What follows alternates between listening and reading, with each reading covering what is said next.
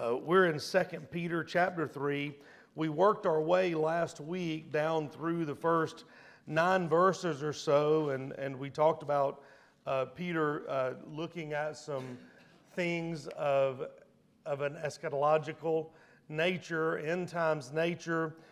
We focused a good bit last week on those first couple of verses where he says, "Stir up your pure minds by way of remembrance, that you'd be mindful of the words which were spoken," and we talked about what that meant. The pure mind, the sincere mind, by way of remembrance. And we talked about mindful being an active remembrance, something that spurs you on to action. We looked at verses 3 and 4, understanding the perspective of the apostate towards Christ's return, or the end times that we believe are coming. And of course, we talked about how they're driven by their own selfish lust and their own fleshly desires. We talked about their proof, if you want to call it that. They'll present to you is that it hasn't happened yet. You've been saying it all these years. It hasn't occurred yet. We also talked about a proper view of time according to Scriptures, how Peter lays out there that, the past and the creation, and he talks about the flood. He talks about the present world and how it's reserved for a day of judgment by the same God that created it and judged it the first time. He speaks about time as is relative to the Lord. We spent a little bit of time talking about the idea that one day is as 1,000 years is not a literal this equals that, but it is showing that God is outside of time and He is not constrained by time. And so we left off last week stating that the day of the Lord will come. And that picks us up in verse 10, and so we'll pick up there reading, "But the day of the Lord will come as a thief in the night, in the which the heavens shall pass away with a great noise, and the elements shall melt with fervent heat. The earth also and the works that are therein shall be burned up. Seeing then that all these things shall be dissolved, what manner of persons ought you to be in all holy conversation and godliness, looking for and hasting unto the coming of the day of God, wherein the heavens being on fire shall be dissolved, and the elements shall melt with fervent heat. Nevertheless, we, according to His promise, look for new heavens and a new earth wherein dwelleth righteousness. Wherefore, beloved, seeing that you look for such things, be diligent that you may be found of Him in peace, without spot and blameless, and account that the longsuffering of our Lord is salvation, even as our beloved brother Paul, also according to the wisdom given unto him, hath written unto you, as also in all his epistles, speaking in them of these things, in which some things hard to be understood, are some things which are hard to be understood, which they that are unlearned and unstable wrest, as they do also the other Scriptures, unto their own destruction. Ye therefore, beloved, seeing you know these things before, beware, lest ye also, being led away with the error of the wicked, fall from your own steadfastness, but grow in grace and in the knowledge of our Lord and Savior, Jesus Christ. To Him be glory both now and forever. Amen. So we want to look through these verses, and I want you to understand that Peter is not giving us a detailed chronological timeline of the end times. He is talking about them as a whole. What is they are going to come, how they're going to come, what is the end result of them. It's not his position here to define each and every event of the end times, but his position here is to inform and to warn and to remind that the day will come. And he is describing in the day that he describes the purification and the final judgment against this world system.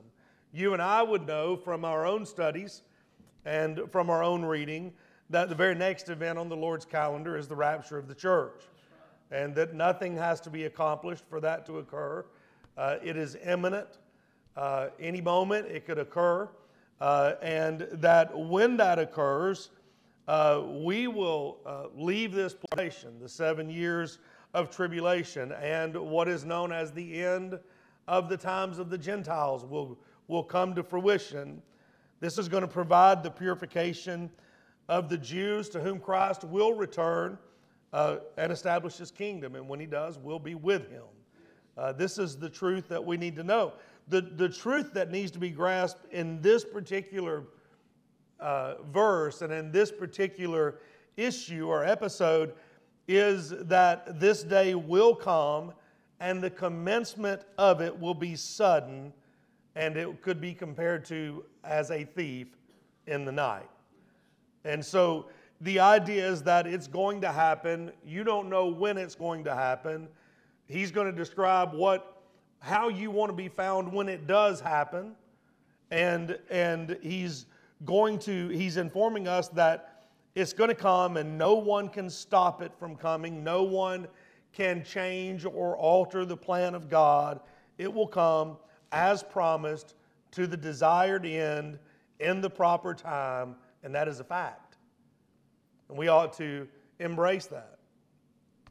And I'm afraid that a failure to embrace that very simple fact leads to a lot of not only improper doctrine and improper teaching, but improper living, because the idea is that we're trying to extend something that is cursed. You're not going to save this planet. It doesn't matter how many taxes you pay or how many laws you pass, you're not going to save this planet. It's cursed. And you're not going to save mankind as a whole. And so we embrace that knowing that these things are going to happen. I guess the question that we would say is, what should we do in the meantime? And really, that's directly where Peter goes when he says, verse 11, seeing then that all these things shall be dissolved, what manner of persons ought you to be? And so what he's saying here is, since this is a fact, since we know this is occurring, then we should be living lives of godliness and holiness as defined in the Scriptures. We should not be attached to this planet or this world or the things of this world, because they're all going to burn up.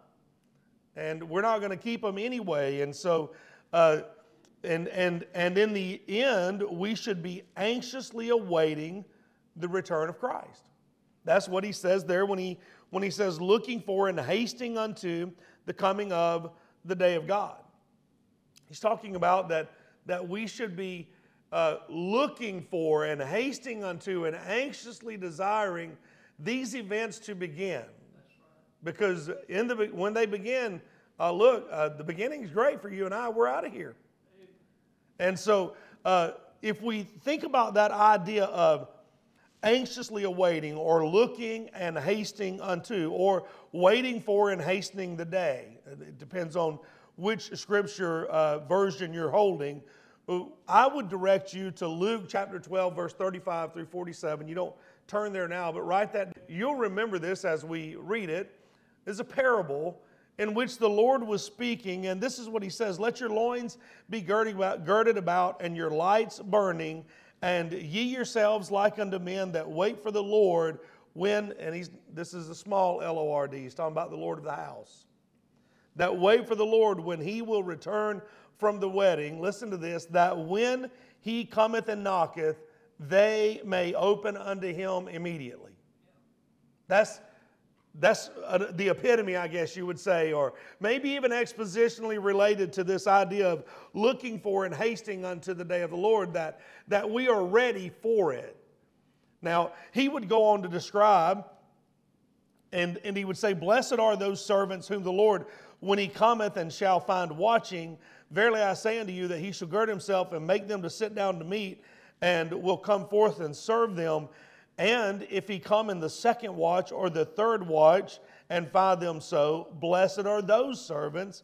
And this know, that if the goodman of the house had known what hour the thief would come, he would have watched and not suffered his house to be broken through. Be ye therefore ready also, for the Son of Man cometh in an hour you think not. And he's not talking about a literal hour. He's talking about when you have fallen down in your expectation, or fallen down in your preparedness. And we don't want to be that. He would go on to say, blessed is that servant whom his Lord, when he cometh, shall find so doing. And he's already described the actions of being busy about the work of the house. He would go on to say again in that parable, if that servant say in his heart, my Lord delayeth his coming, and he shall begin to beat the men servants and the maidens, and to eat and to drink and to be drunken, the Lord of that servant will come in a day when he looketh not for him, at an hour when he is not aware, and will cut him in sunder, and will appoint him his portion, with the unbelievers. Again, he's talking about a failure to be prepared. And you and I are not concerned about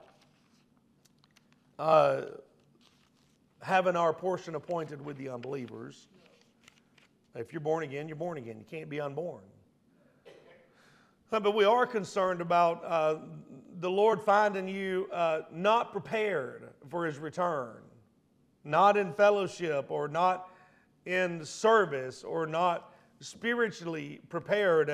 And really, Peter's going to talk about that here in a moment. We'll look at that in verses 14 down. I want you to notice first, verse 13. He says, nevertheless, we according to His promise, look for new heavens and new earth wherein dwelleth righteousness. And so, last week we talked about that past world, the flood. We talked about the present world and it being reserved. And here he's talking about the promised world, or the future. And so for the believer, the hastening of the coming of the day of the Lord, or the coming of the Lord, holds promise of better things. It's that we know that during the events of the tribulation, we're not going to be here. No. We're going to be there with the Savior. And as soon as time is fulfilled, we're going to return with the victorious Savior. And in time, we're going to see the fulfillment of this promise of a new heaven and a new earth. These promises are exactly like all of the other promises of the Scriptures. They're going to come to pass.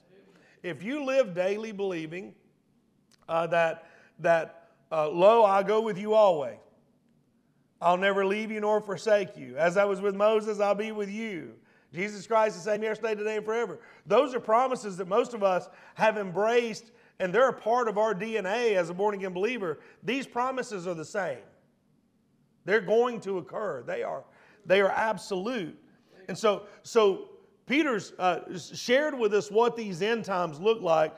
Starting in verses 14 through 18, he's going to share with us the premise for a productive Christian life. Knowing these things are true, wherefore, beloved, look what he says there in verse 14. Wherefore, beloved, seeing that you look for such things. Okay, so we know those things are coming. We're looking for those things. We're even anxiously, awaiting them. We're looking forward to them.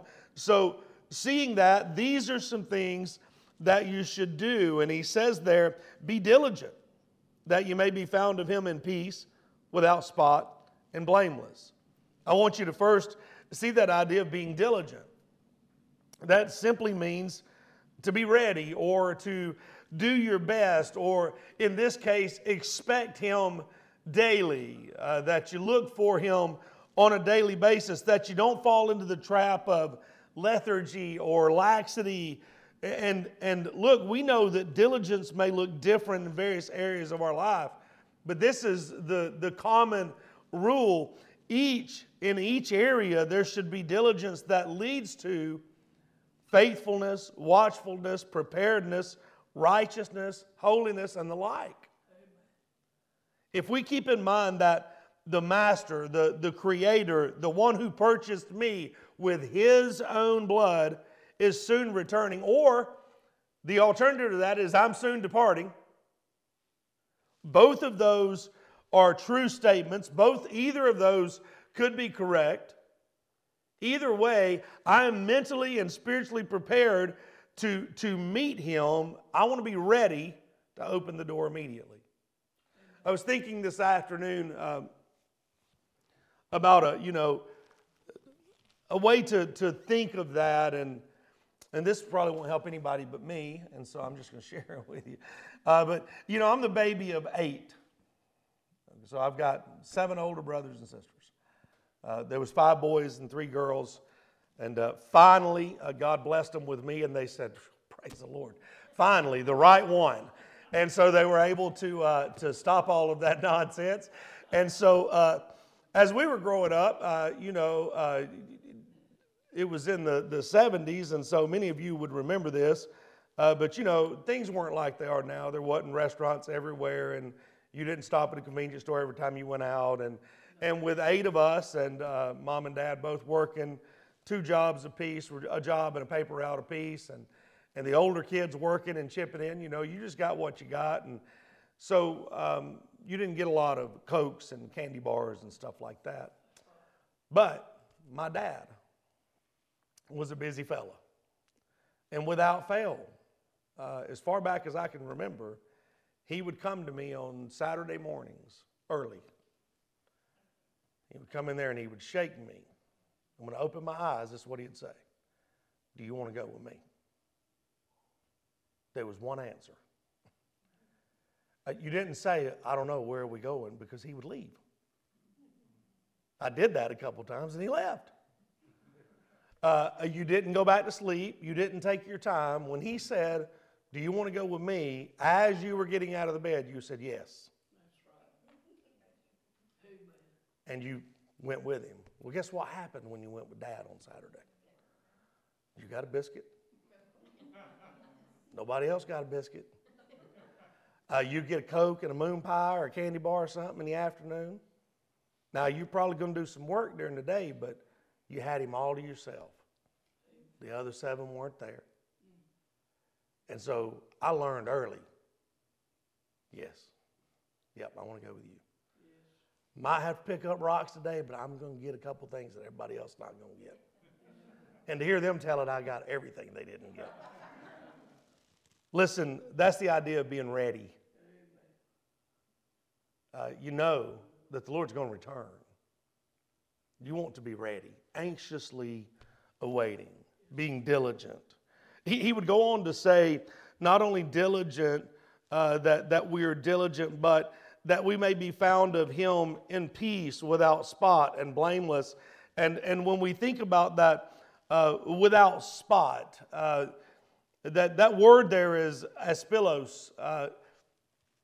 It is talking about purity or being right, be a pure religion, if you will. James uses it this way in James 1:27. He says, pure religion and undefiled before God the Father is this, to visit the fatherless and the widows in their affliction, and to keep himself unspotted, aspilos, from the world. It's that idea. He's talking about our personal walk with the Lord, our purity and walk in action and deed. We might consider this as holiness or Christ-likeness, having allowed the blessed Holy Spirit free reign in our lives, and by obedience being conformed more and more to his image, that we're ready. We've been diligent. When he comes, we're going to be found without spot. Doesn't mean sinless, perfect. It means that we're walking closely with him. And then he goes on to say, being found without blemish, and you may see that as blameless. Picture, this is speaking about our spiritual readiness as well. I used to hear preachers say all the time, prayed up, studied up, and ready to go up. It's kind of that picture, that idea. We would not having deep roots or big treasures here in this world, but rather living our lives for God, investing all of our hopes and dreams and desires in accomplishing his will on this earth. Paul put it this way in Philippians 2:15, uses the same word, that ye may be blameless, the same word, and harmless, the sons of God without rebuke, in the midst of a crooked and perverse nation, among whom you shine as lights in the world. That's what he's looking for in us. That comment, that you may be found of him in peace. This is a pretty interesting comment as well. At peace, I would say at peace with God. That when he speaks of peace, we get the idea of being at peace with God. Not not in an active rebellion. All of your sins are confessed and repented from, seeking to gladly encounter the presence of God with no regrets, no disappointments. Again, Paul would say in 1 Thessalonians, and the very God of peace sanctify you wholly. And I pray, God, your whole spirit and soul and body be preserved blameless unto the coming of our Lord Jesus Christ. It's that same picture. And so we get a very clear picture of what looking for and hasting unto the day of God looks like. He also says, as we move forward, and account that the long suffering of our Lord is salvation. So Peter's already stated that up in verse 9, where the Lord's not slack, but he's long suffering because he's not willing that any would perish. And so we would not be correct to wring our hands and oh, woe is me, why doesn't the Lord come back today? Well, you don't know who is in need of that long suffering. And so we're thankful for the long suffering of God, because at some point his long suffering meant our salvation. And at this point, his long suffering is meaning somebody else's salvation. And so as we wait and we anxiously look unto the coming of the Lord, we also understand that every day that he waits is another day for someone to be saved. There used to be an old bluegrass song. You guys know I'm all about bluegrass. Wait a little longer, sweet Jesus. That's the bluegrass song, and that's what it's talking about, is there's a few more. Just wait a little longer. And that's the idea of being thankful for the long suffering of God, and that it should become so much a part of our thinking that we're constantly looking for someone to share the gospel with. See, that would be the action that would come out of that. What if, we've been told all of our lives that there's one that's going to be the last one. And what if you could witness to the last one? But what if in the midst of the toils of this life and the difficulties of this world and the enclosing of society, as you're in your prayer time and you're begging God for safety and for deliverance and for the easing of pain, and you go to the gas station and witness to somebody and they get saved, and that would be the one. It could be that way. It's that idea of understanding that it's part of what we're here for, and so that in our mind, that could be the one. And we want to see that one fulfilled. And then lastly, in verse 18, and look, I don't want to skip over this. It's just not part of what we're trying to accomplish here. There's great value in the fact that Peter mentions the Apostle Paul. And he mentions his epistles here because it qualifies those epistles as the inspired Word of God. So you don't take that lightly. And there's a study that could be done there. It's just not part of what we're doing. But and not to mention, the book of Galatians was basically written as an open rebuke to the Apostle Peter. And Peter is here accepting that rebuke and claiming that Paul is a beloved brother. So there's a picture of Christian brotherhood right there that more of us need to see. But finally, in verse 18, he says, but grow in grace and in the knowledge of our Lord and Savior Jesus Christ. To him be glory both now and forever. Amen. And here Peter reminds us again that we should be growing. It's not, listen, you at some point we have to take ownership of our spiritual place and realize that it's not that we could be growing.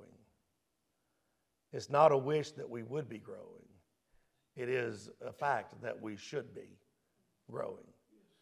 And Peter says here, growing first in grace.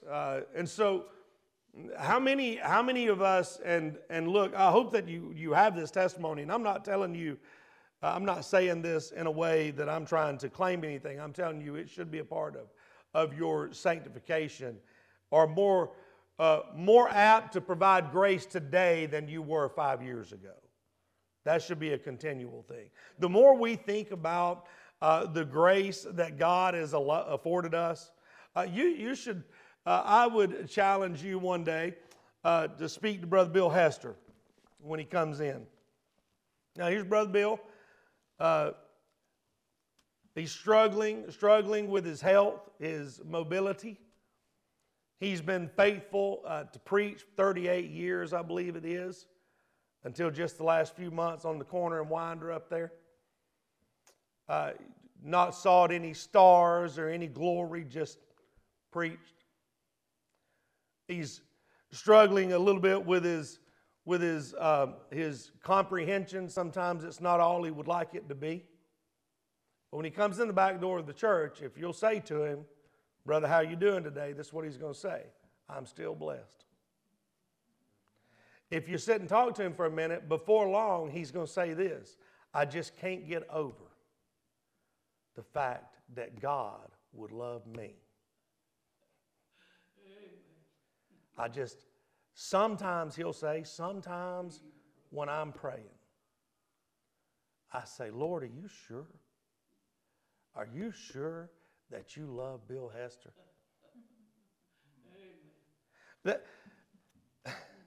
Listen, the longer we think about who we really are, and you know who you are, and the longer we think about how God's loved us and provided us with grace instead of judgment, that ought to play itself out in your life. I mean, there ought to be a time where you give more and more grace because you're growing in grace. You're going to grow in the knowledge of our Lord and Savior Jesus Christ. And that is going to pay dividends. But it should be happening. It should be actively going on. And it won't if you don't pursue it.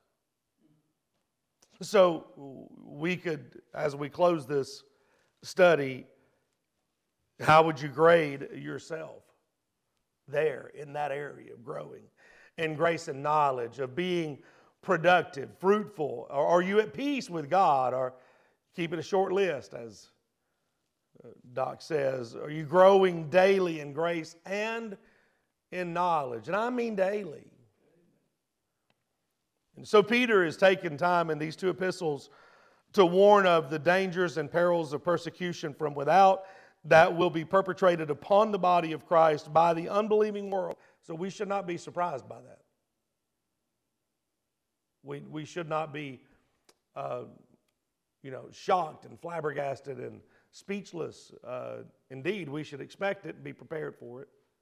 He spent this second epistle warning of perversion that would come seemingly from the inside, from within the church. John would tell us in his epistles that, listen, they weren't of us, or they would not have gone out from us, but they felt like they were a part of us. They outwardly looked like us, and at one point in time spoke like we did. And so Peter's warning about that and saying that we should be on guard against such.